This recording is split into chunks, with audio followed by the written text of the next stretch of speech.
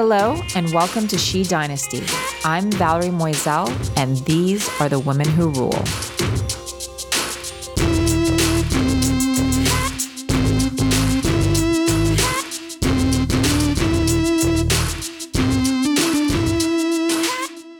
Hello, everyone, and welcome back to She Dynasty. I'm very excited to introduce my next guest. Her name is Ruth Rathblott. She is a TEDx speaker, a best-selling author of her book called Single-Handedly. She wrote this book because Ruth was born with a limb difference, and she tells her life story in this remarkable book. She's also a former nonprofit CEO, and I'm so excited to have her on the show today.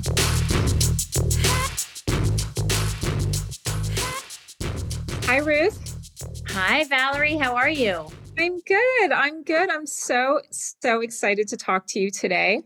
Me too. I've been looking forward to this conversation since we met at our LA book parties. So I want to start by telling folks how I met you. And basically, I was at an event at Chief, which is an organization, that supports women in business.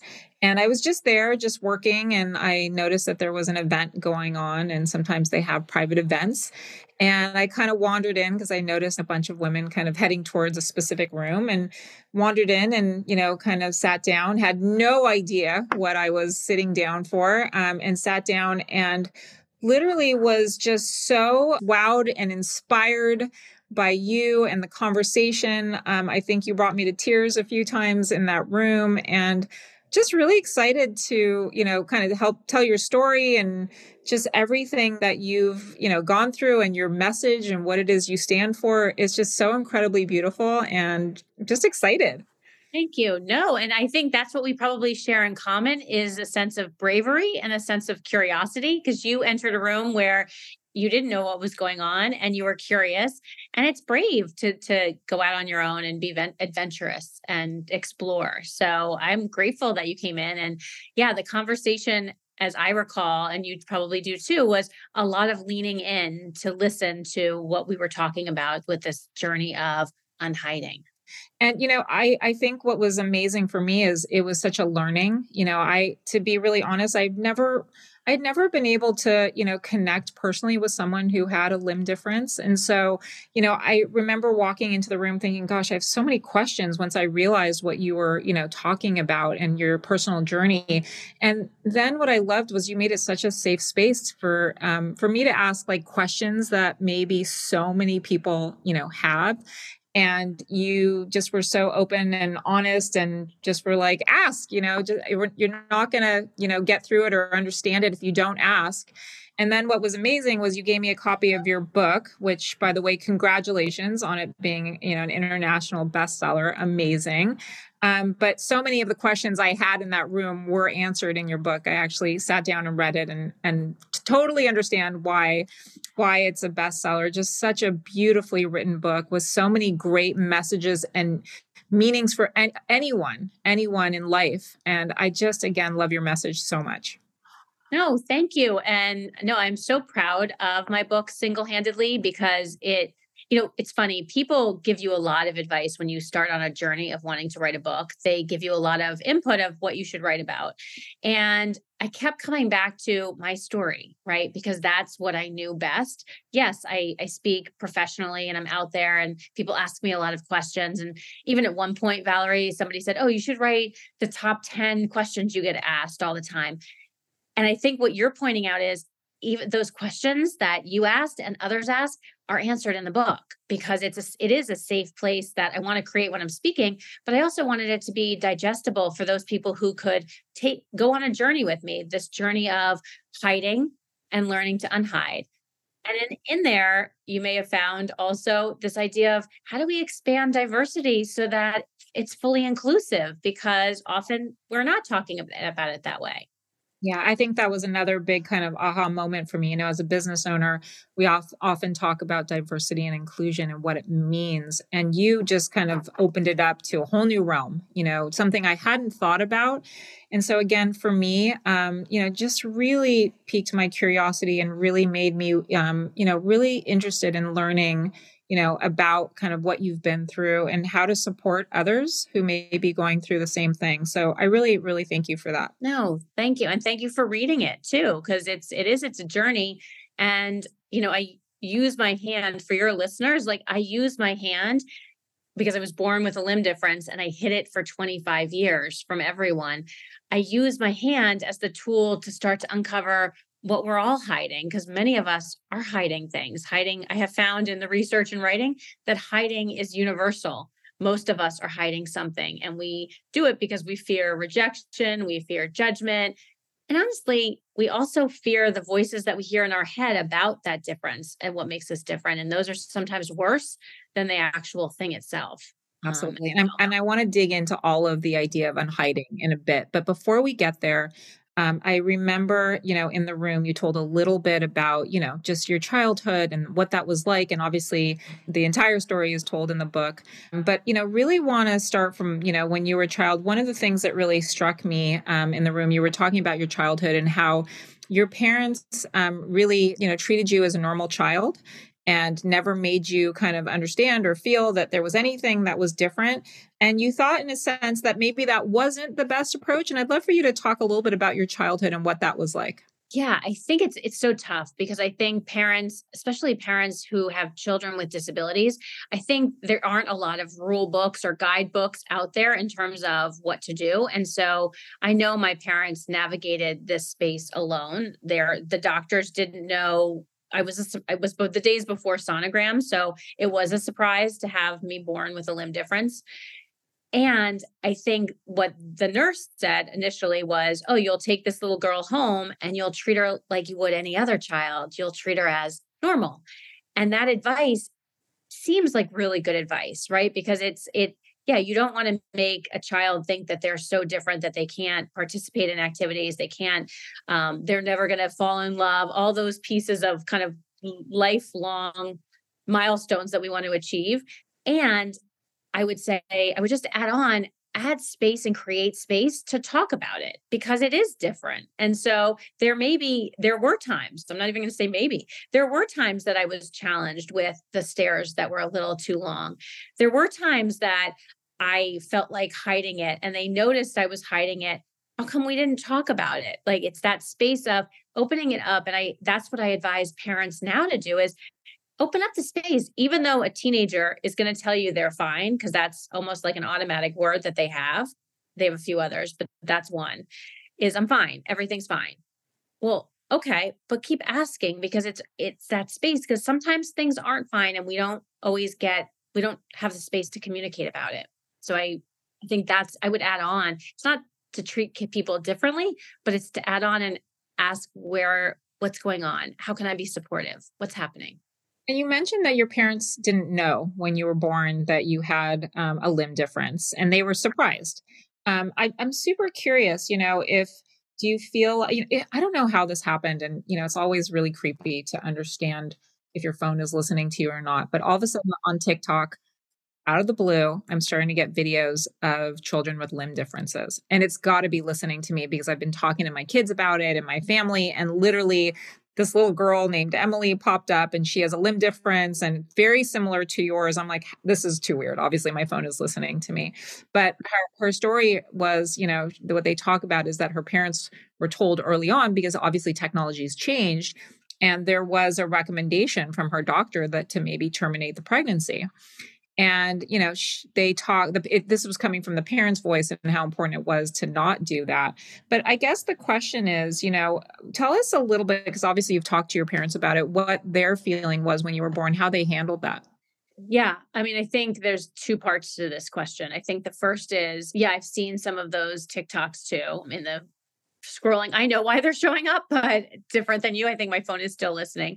I think that the disability community and pregnancy and birth have always had somewhat of a interesting relationship, right? Because I think when we don't know things, the automatic is, oh, there's something wrong. And so we should terminate. And some of us wouldn't be here if that were the case and not sharing out our amazing lives. So it's conflicted.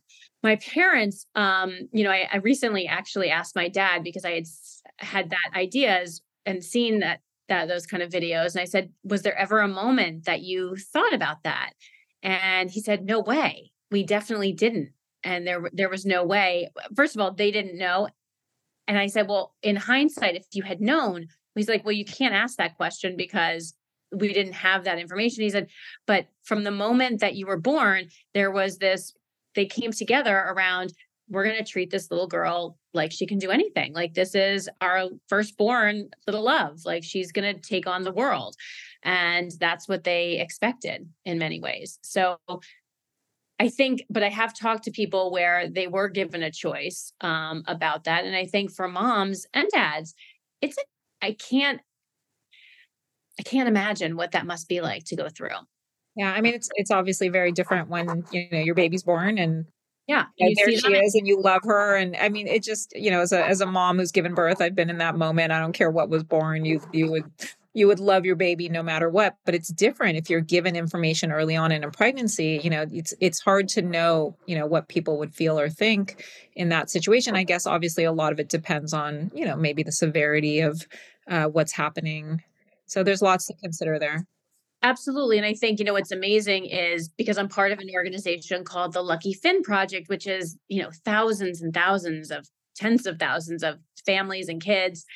And what's been interesting is even myself, like, people with differences and disabilities figure things out. I always say to new moms and moms who have kids with disabilities, like, you actually don't have to worry about, especially limb differences. Like, we will figure all of this out. I figured out how to crawl. I figured out how to climb stairs and climb things, tree. We figure things out. I figured out how to drive, figured out how to tie my shoe. Like, that's a milestone moment, right? For every 5-year-old. I figured it out. Like, we figure things out. That's kind of the nature of disability, is we've had to figure things out.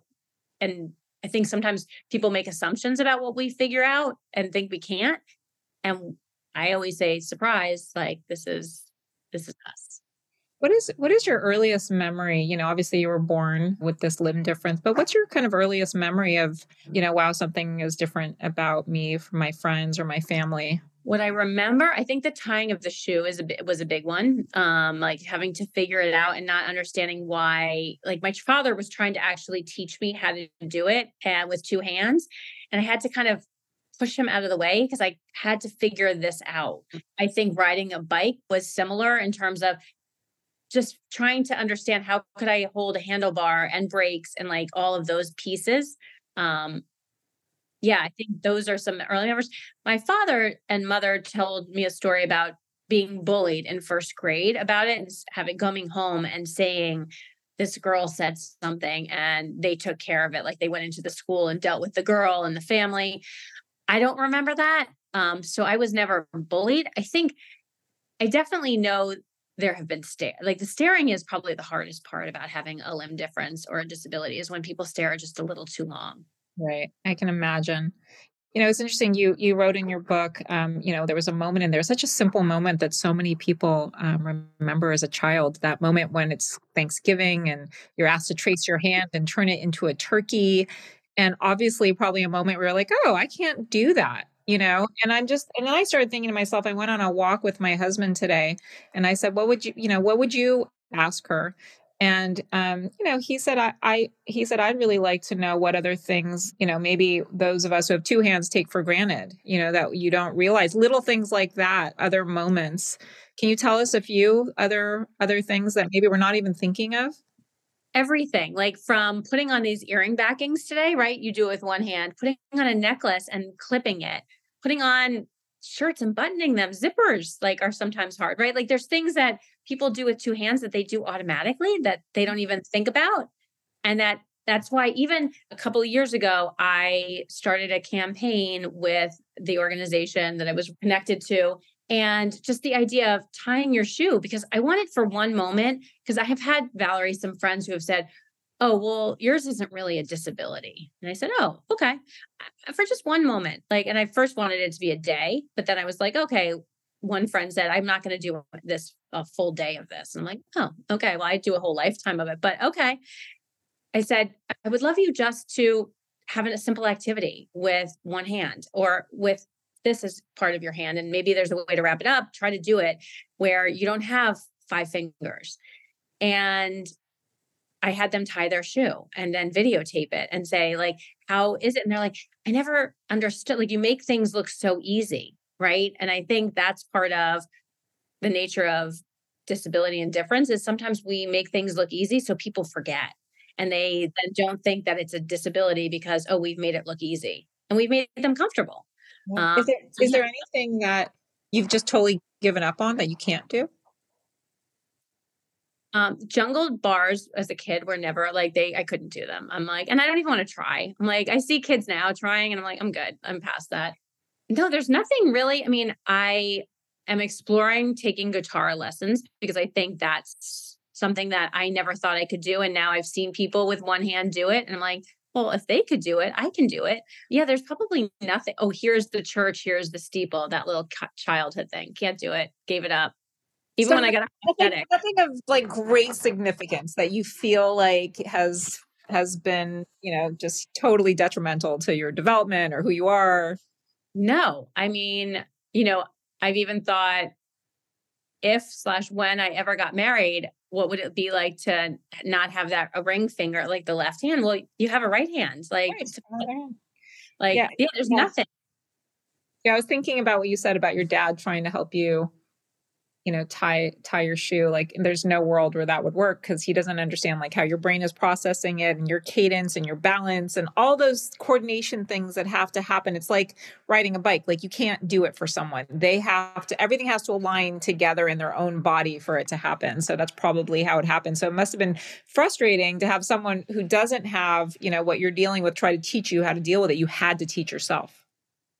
I absolutely had to teach myself. And what I'll say though is it's nice to have people who want to support, right? It's not like I think if I had just been left on my own to be like, oh, go try to figure that out. It was wonderful that both my parents were involved in terms of helping me learn and thinking it through. My dad, especially my dad around the tying of the shoe and the driving and all of those pieces of trying to figure it out. Like, how is this going to work? The bike riding, absolutely. Yeah. I think so. Parents should be involved. It's not that I'm saying parents, they're never going to get it. It was great to have them there with me. And yet I still had to figure it out on my own. Like there were things. You mentioned a few minutes ago about staring being the hardest part of this. And I'm sure it's something you deal with every day of your life. And, one of the questions I asked you in that room, which was I was genuinely curious to ask, and it was one of those like uncomfortable questions, which is there ever a moment in your life, and I love the way you answered it, where you're not thinking about the fact that you have a limb difference because people are constantly reminding you because they're staring or looking. Are you ever able to just not think about it for an entire day or half a day or a few hours in a day? Or is that just not possible? What did I answer that was so good back then? I mean, I think you had some sort of like a hybrid answer where there was, moments where it depends, right? It depends on if someone is staring, there's no chance that you don't think about it because you're kind of getting in their head or wondering what they're thinking. And then you also told a really beautiful story about a little girl and what she said to you one day, which I'd love for you to share as well.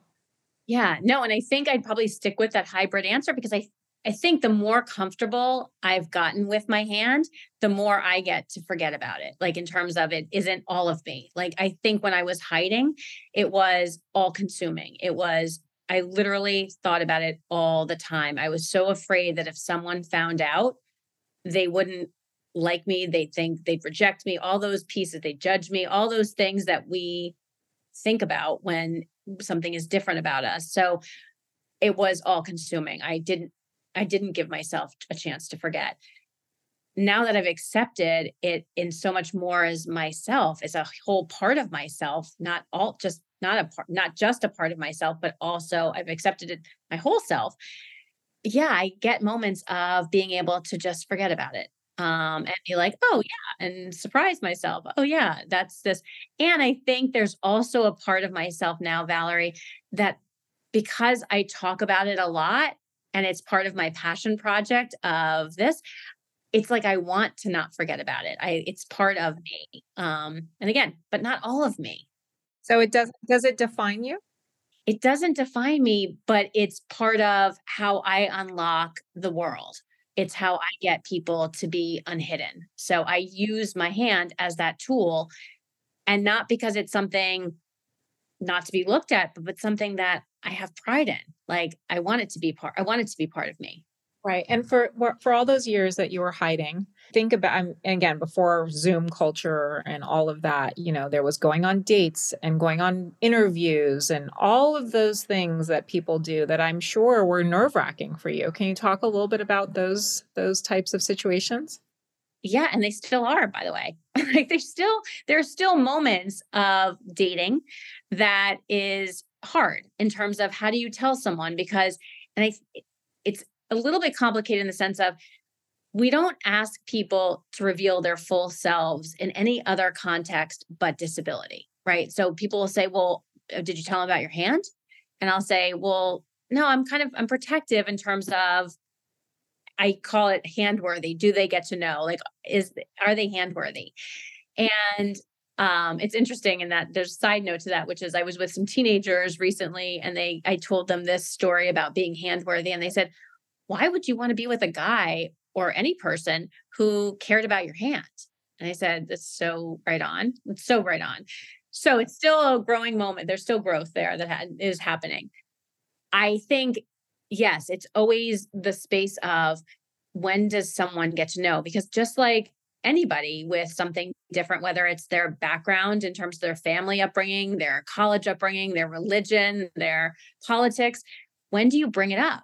Right? Or bad relationship history. We know those people, or mental health. When do we bring it up? And so I think sometimes with disability, visible disability, we're supposed to say it first. So somebody has the choice.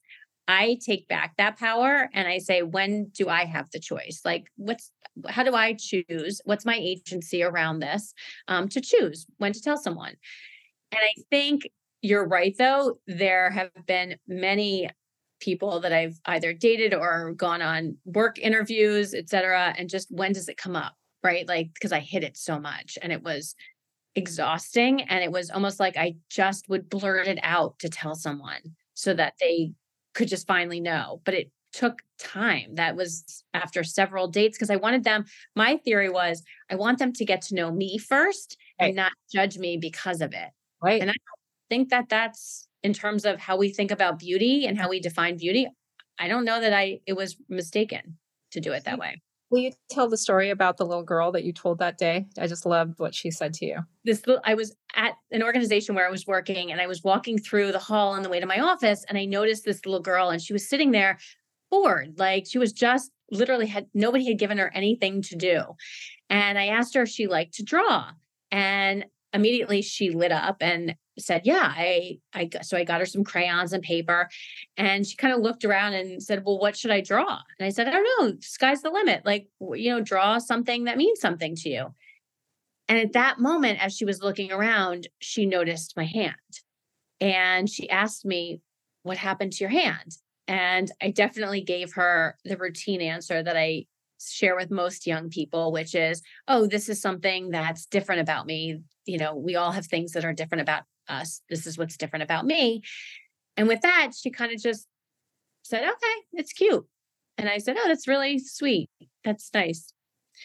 I went back to my office, came back later to kind of to leave for the day, and she was leaving at the same time with her mom. And what I noticed immediately about her mother is that her mother had these large scars, and they're called keloids, coming out, raised bumps out of her neck. And I immediately put it together like this little girl must have see people staring at her mom and have noticed that. And that's why she was perceptive enough to notice my hand and ask about it. And at that point, she gave me a picture, and the picture was in a poem. And it was so beautiful, Valerie. It was all about my hand, and that my hand was the prettiest hand, and that I shouldn't worry about anything else, but I should just love myself. And that was from a 7-year-old. Like, I did too. I mean, it was so poignant, so beautiful, and just a moment because no one had ever said my hand was beautiful. No one ever had said that they loved my hand and that it was something to love. And at that moment I was 28 back then. And so that was a glimpse into, could that voice be different in my head than what I thought? And I immediately went to, no, she's just a kid, right? So that was a big shift for you to have this innocent 7-year-old child tell you that your hand was beautiful, a total stranger. And I love what you said, kids are just, they're so honest, it's almost like if an adult would have done that, it's almost like you don't believe it. It's like what they're supposed to say versus, what you get from a child. It is what it is. And that's the beauty of children, is they're not quite taught yet what to do, what the right thing to say is, how to act, what's appropriate, what's not appropriate. So the fact that she was able to do that's pretty remarkable. It's amazing. And I think the other piece to the puzzle of kids with is that they are curious. And what we do with children typically around disability is we do two things. One is there's always a parent who rushes over, or a guardian, and says, "Oh, I'm so sorry. You shouldn't be asking that." And so now we do two things. We say, don't be curious about things in life. Don't ask questions. And then we also signal disability is something we don't talk about. So what's that message? And then we grow up as adults thinking disability is something we don't talk about. So we perpetuate that, and then we do it to our own kids, et cetera, on and on. Because it's okay to ask. It's not okay to make fun of, and it's not okay to stare in a mean way, but it's okay to ask. So let me ask an uncomfortable question. So Sure. what is, just for other adults who might see you out in the world who are curious, what is appropriate? What's not? What's acceptable to you? What annoys you? What would you rather them not do? I think, yeah. And then I think in writing single-handedly, it was cathartic and it was clarifying. I think I want people to ask if they are being kind, if they're being curious, and if they're being supportive. Like, that's the reason that you're asking. It's not because you have this morbid curiosity that you have to know, because why? Because it's something that's different. It doesn't look right for you. No, it's because you actually want to know how to support me. Is there something that you can help with? Is there some way that I may need support? And it's out of kindness. So that's what I ask of people is, do you need to know? And why do you need to know? And how is it helpful? Because if it's not helpful, it's honestly, we don't poke at others in that same way, right? And so I think what annoys me is when we create black and white rules around this. Like, it's okay to ask, but know why you're asking. And also be okay if somebody doesn't want to answer, and say, that this is not everyone is a teaching moment. Like, and so yeah, but I've raised the flag that I am okay to ask, but there may be people that aren't. This is probably a silly question, but I'm assuming there have been people who are unkind about it as well. What kinds of things have you heard? Yeah, like one of the things that I mentioned in the book early on is it was only 2 years ago at this point, when someone said, screamed across a crowded parking lot, "Did you cut your hand off yourself?" No, I didn't. And why would anyone do that?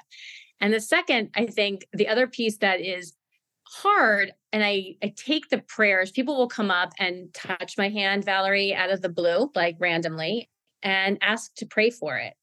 And while I'll take the prayers, like, I'm good, like, prayers can't hurt, it's not going to help it grow. And then the pity of, "Oh my God, I'm so sorry that happened to you. Can I pray for it?" And I'm like, well, you do know it's not going to grow. Like, so the prayers I'll take, because why not?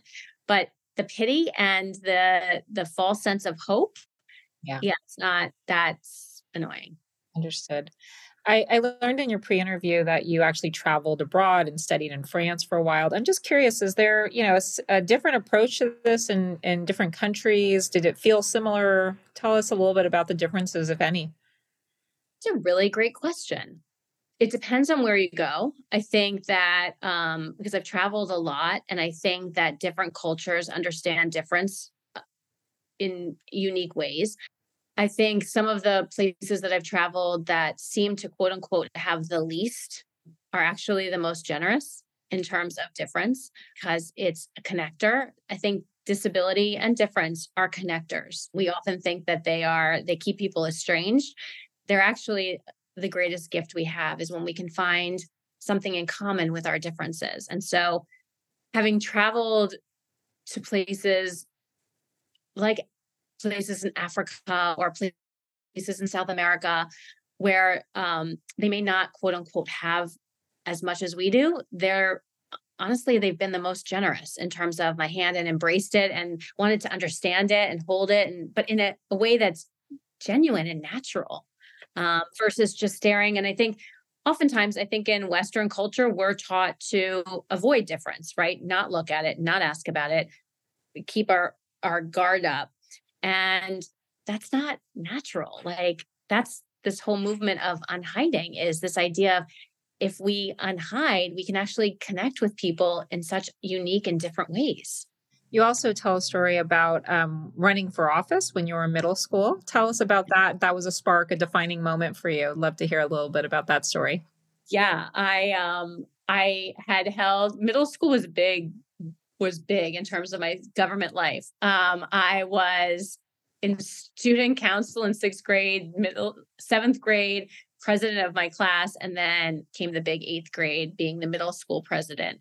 And my mother had a theater background, and I had done a little bit of theater as a child, but she was theatrical. That's probably the best way to say it. And so she wanted this to be a performance. And so she brought in sawhorses and a plank, and I stood on a platform, and I didn't even know what that meant. I said this, I'm standing on my platform. And what it did is it introduced me to two things. One is obviously I appreciate raising community and building community and getting people excited about something. And it also kept driving home this idea of leadership and performance and how they also go together. That, how do you get your message out? How do you get people engaged with something? How do you take center stage and own it? And that's what I'm doing now in my career. And so that I see the full circle of those moments. You talk about the fact that you were hiding for 25 years. So I'm assuming there was a part of your childhood where it didn't phase you, and then all of a sudden you became self-aware and you decided to hide.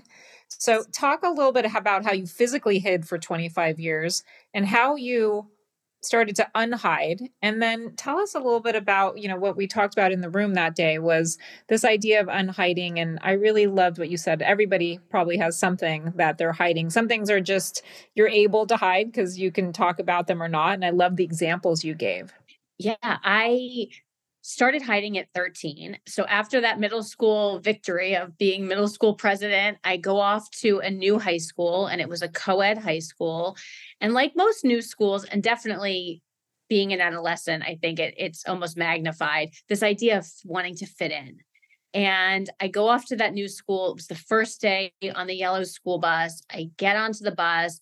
My first big decision is, where do I even sit on the bus? And I'm not going to sit in the front because that's kind of where the two good kids sit. And in the back are the troublemakers and the cool kids. So I choose a seat in the middle. And as the kids got on the bus and took different seats, someone stared just a little too long at my hand.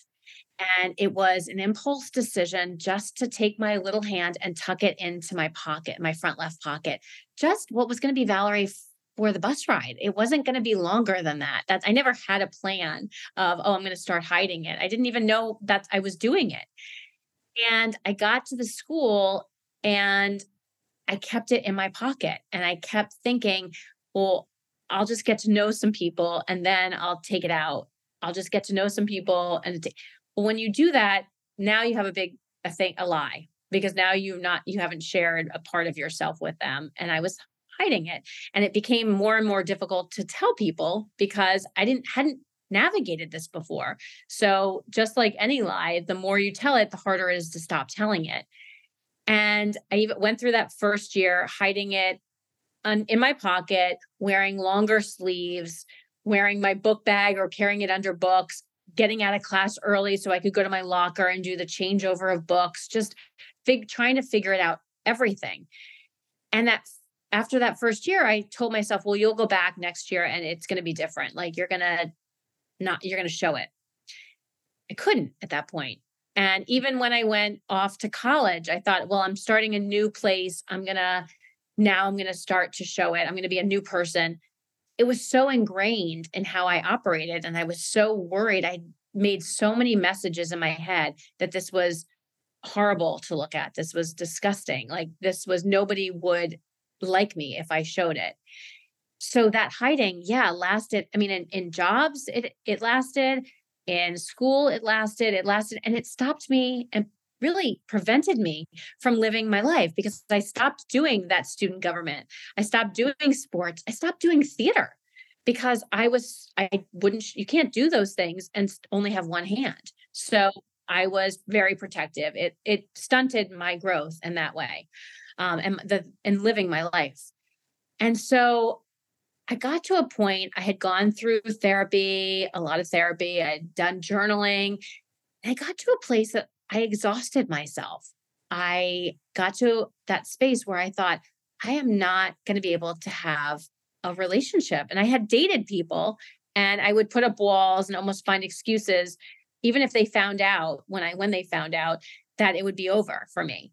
And I got to a place that I was exhausted with that. And I met a really incredible person who I invited into my life. And he showed me how to unhide. He showed me how to actually take my hand out of my pocket and start to touch it and look at it and really touch it. Like I had never allowed anyone to touch it. I had never touched it myself. And it was beautiful to let someone in. And that's really the first step of unhiding, is acknowledging it and then inviting someone in to let them love you and let them show you how to love yourself. So that initial bus ride turned into 25 years of hiding. Yes. And there's this one individual who somehow changed the entire course of that. Yes. And do you think you would have been able to unhide without his help?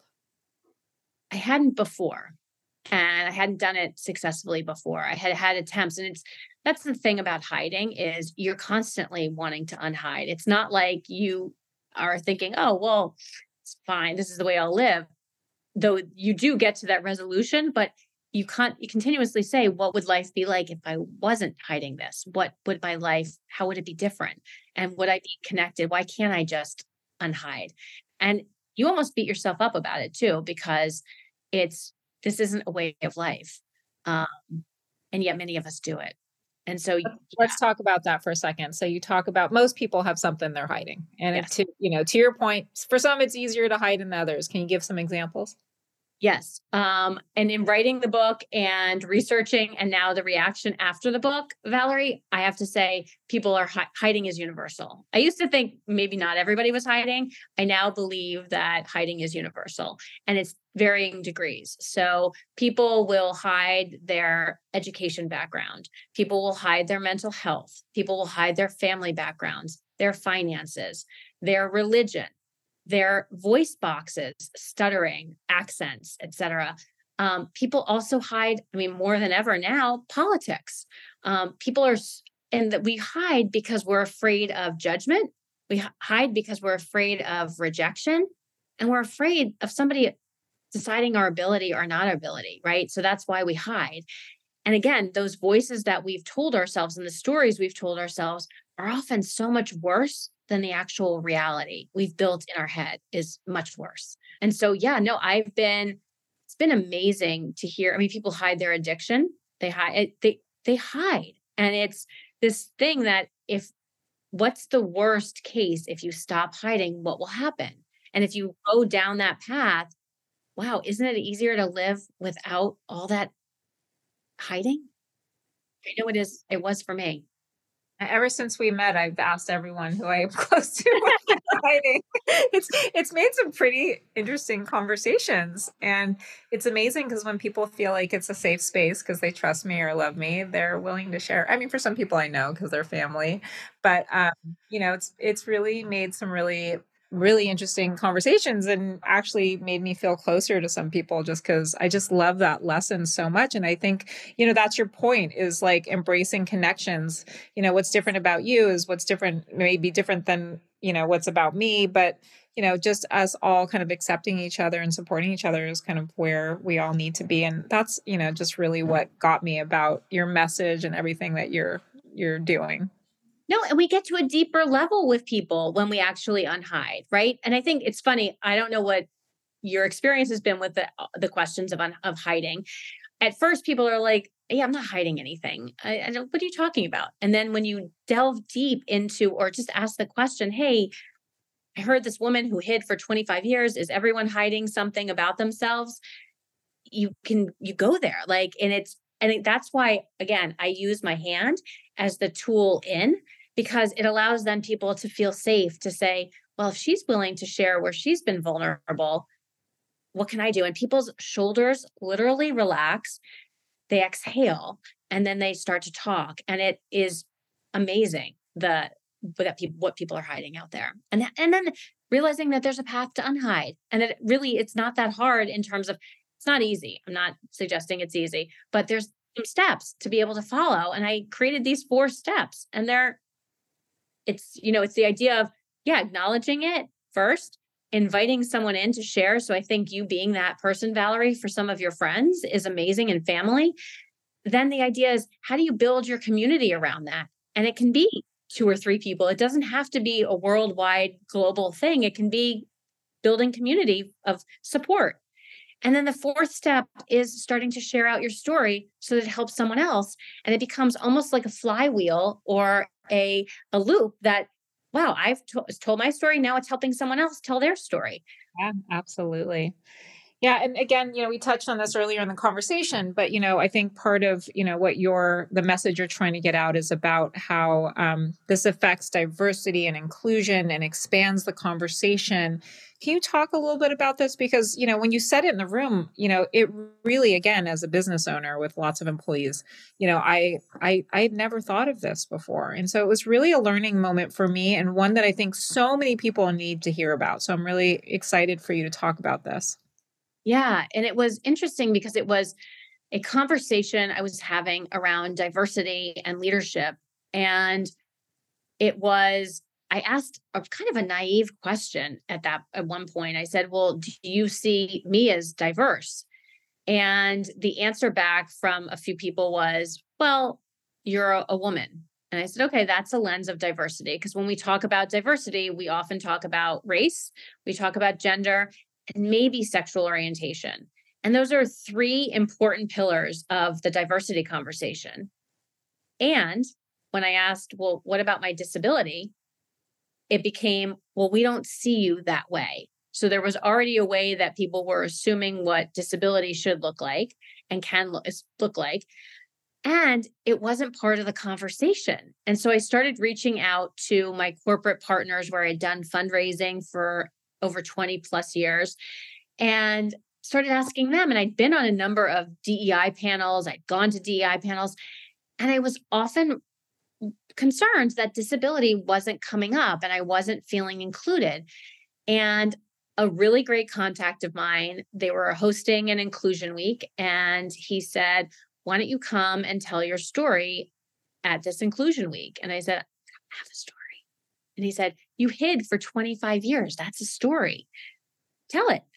And so I went and I told it. And what was amazing is 2 things unfolded from that is people came up and said, thank you so much for including disability in the diversity conversation, because disability is visible and it's also invisible, both the mental health and the neurodiversity part of this. So thank you for including that.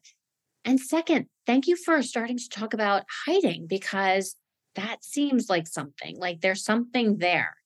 And the disability part, I will say, has been pushing that into be part of DEI, because disability doesn't discriminate. You can be any race, any gender, any age, any sexual orientation, and disability will affect you at some point of your life, whether you're born with it, whether you acquire one, or you take care of somebody with disability. You will at some point have disability as part of your life. And so it's a conversation for everyone.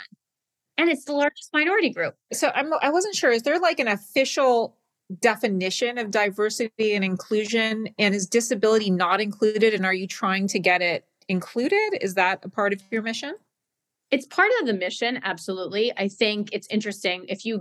I went to Oxford Dictionary and I looked up diversity, and it talked about race and ethnicity, it talked about gender, and it talked about sexual orientation. And then it said, and other.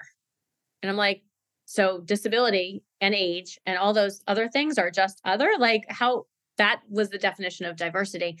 And what's so interesting, Valerie, is diversity to me means different experiences and different perspectives and difference. It's about valuing those things. And when we start to exclude people from conversations, we set up a hierarchy, and that's not okay. There's enough room at the table for all of us to be as part of this conversation. Well, I think, Ruth, you have answered all of my questions, and all I have left is what I call my rapid fire questions. So just whatever comes to mind. First thing comes to mind, just a quick answer. So tell me, what is your superpower? Connection. I love connecting with people. I think networking and connection are the greatest gift that I was given.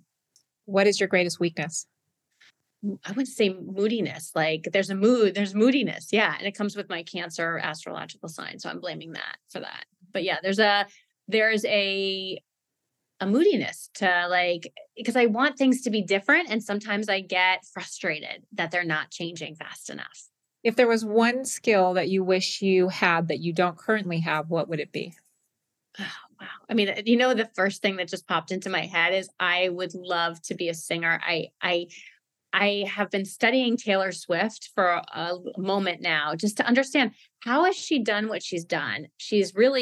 And one of my friends recently said, she's done what she's done is because she built community. She cares about her fans, and she cares about people from the beginning, and she tells her truth. Her stories are about her.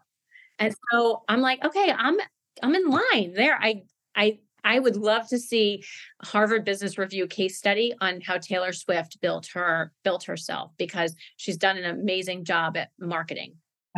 First of all, singing is the number one answer I get from women on She Dynasty. So I love that there's this pattern. Very interesting. Number two, I love that your answer had nothing to do with your hand. So that was, I was really interested. It's a question I ask everybody, but love that. And I'm with you on the Taylor Swift thing. I have 2 teenage daughters that are like counting the seconds until they go to this concert that, every time you see you've never seen anything like it, right? Whatever she's doing is pure magic.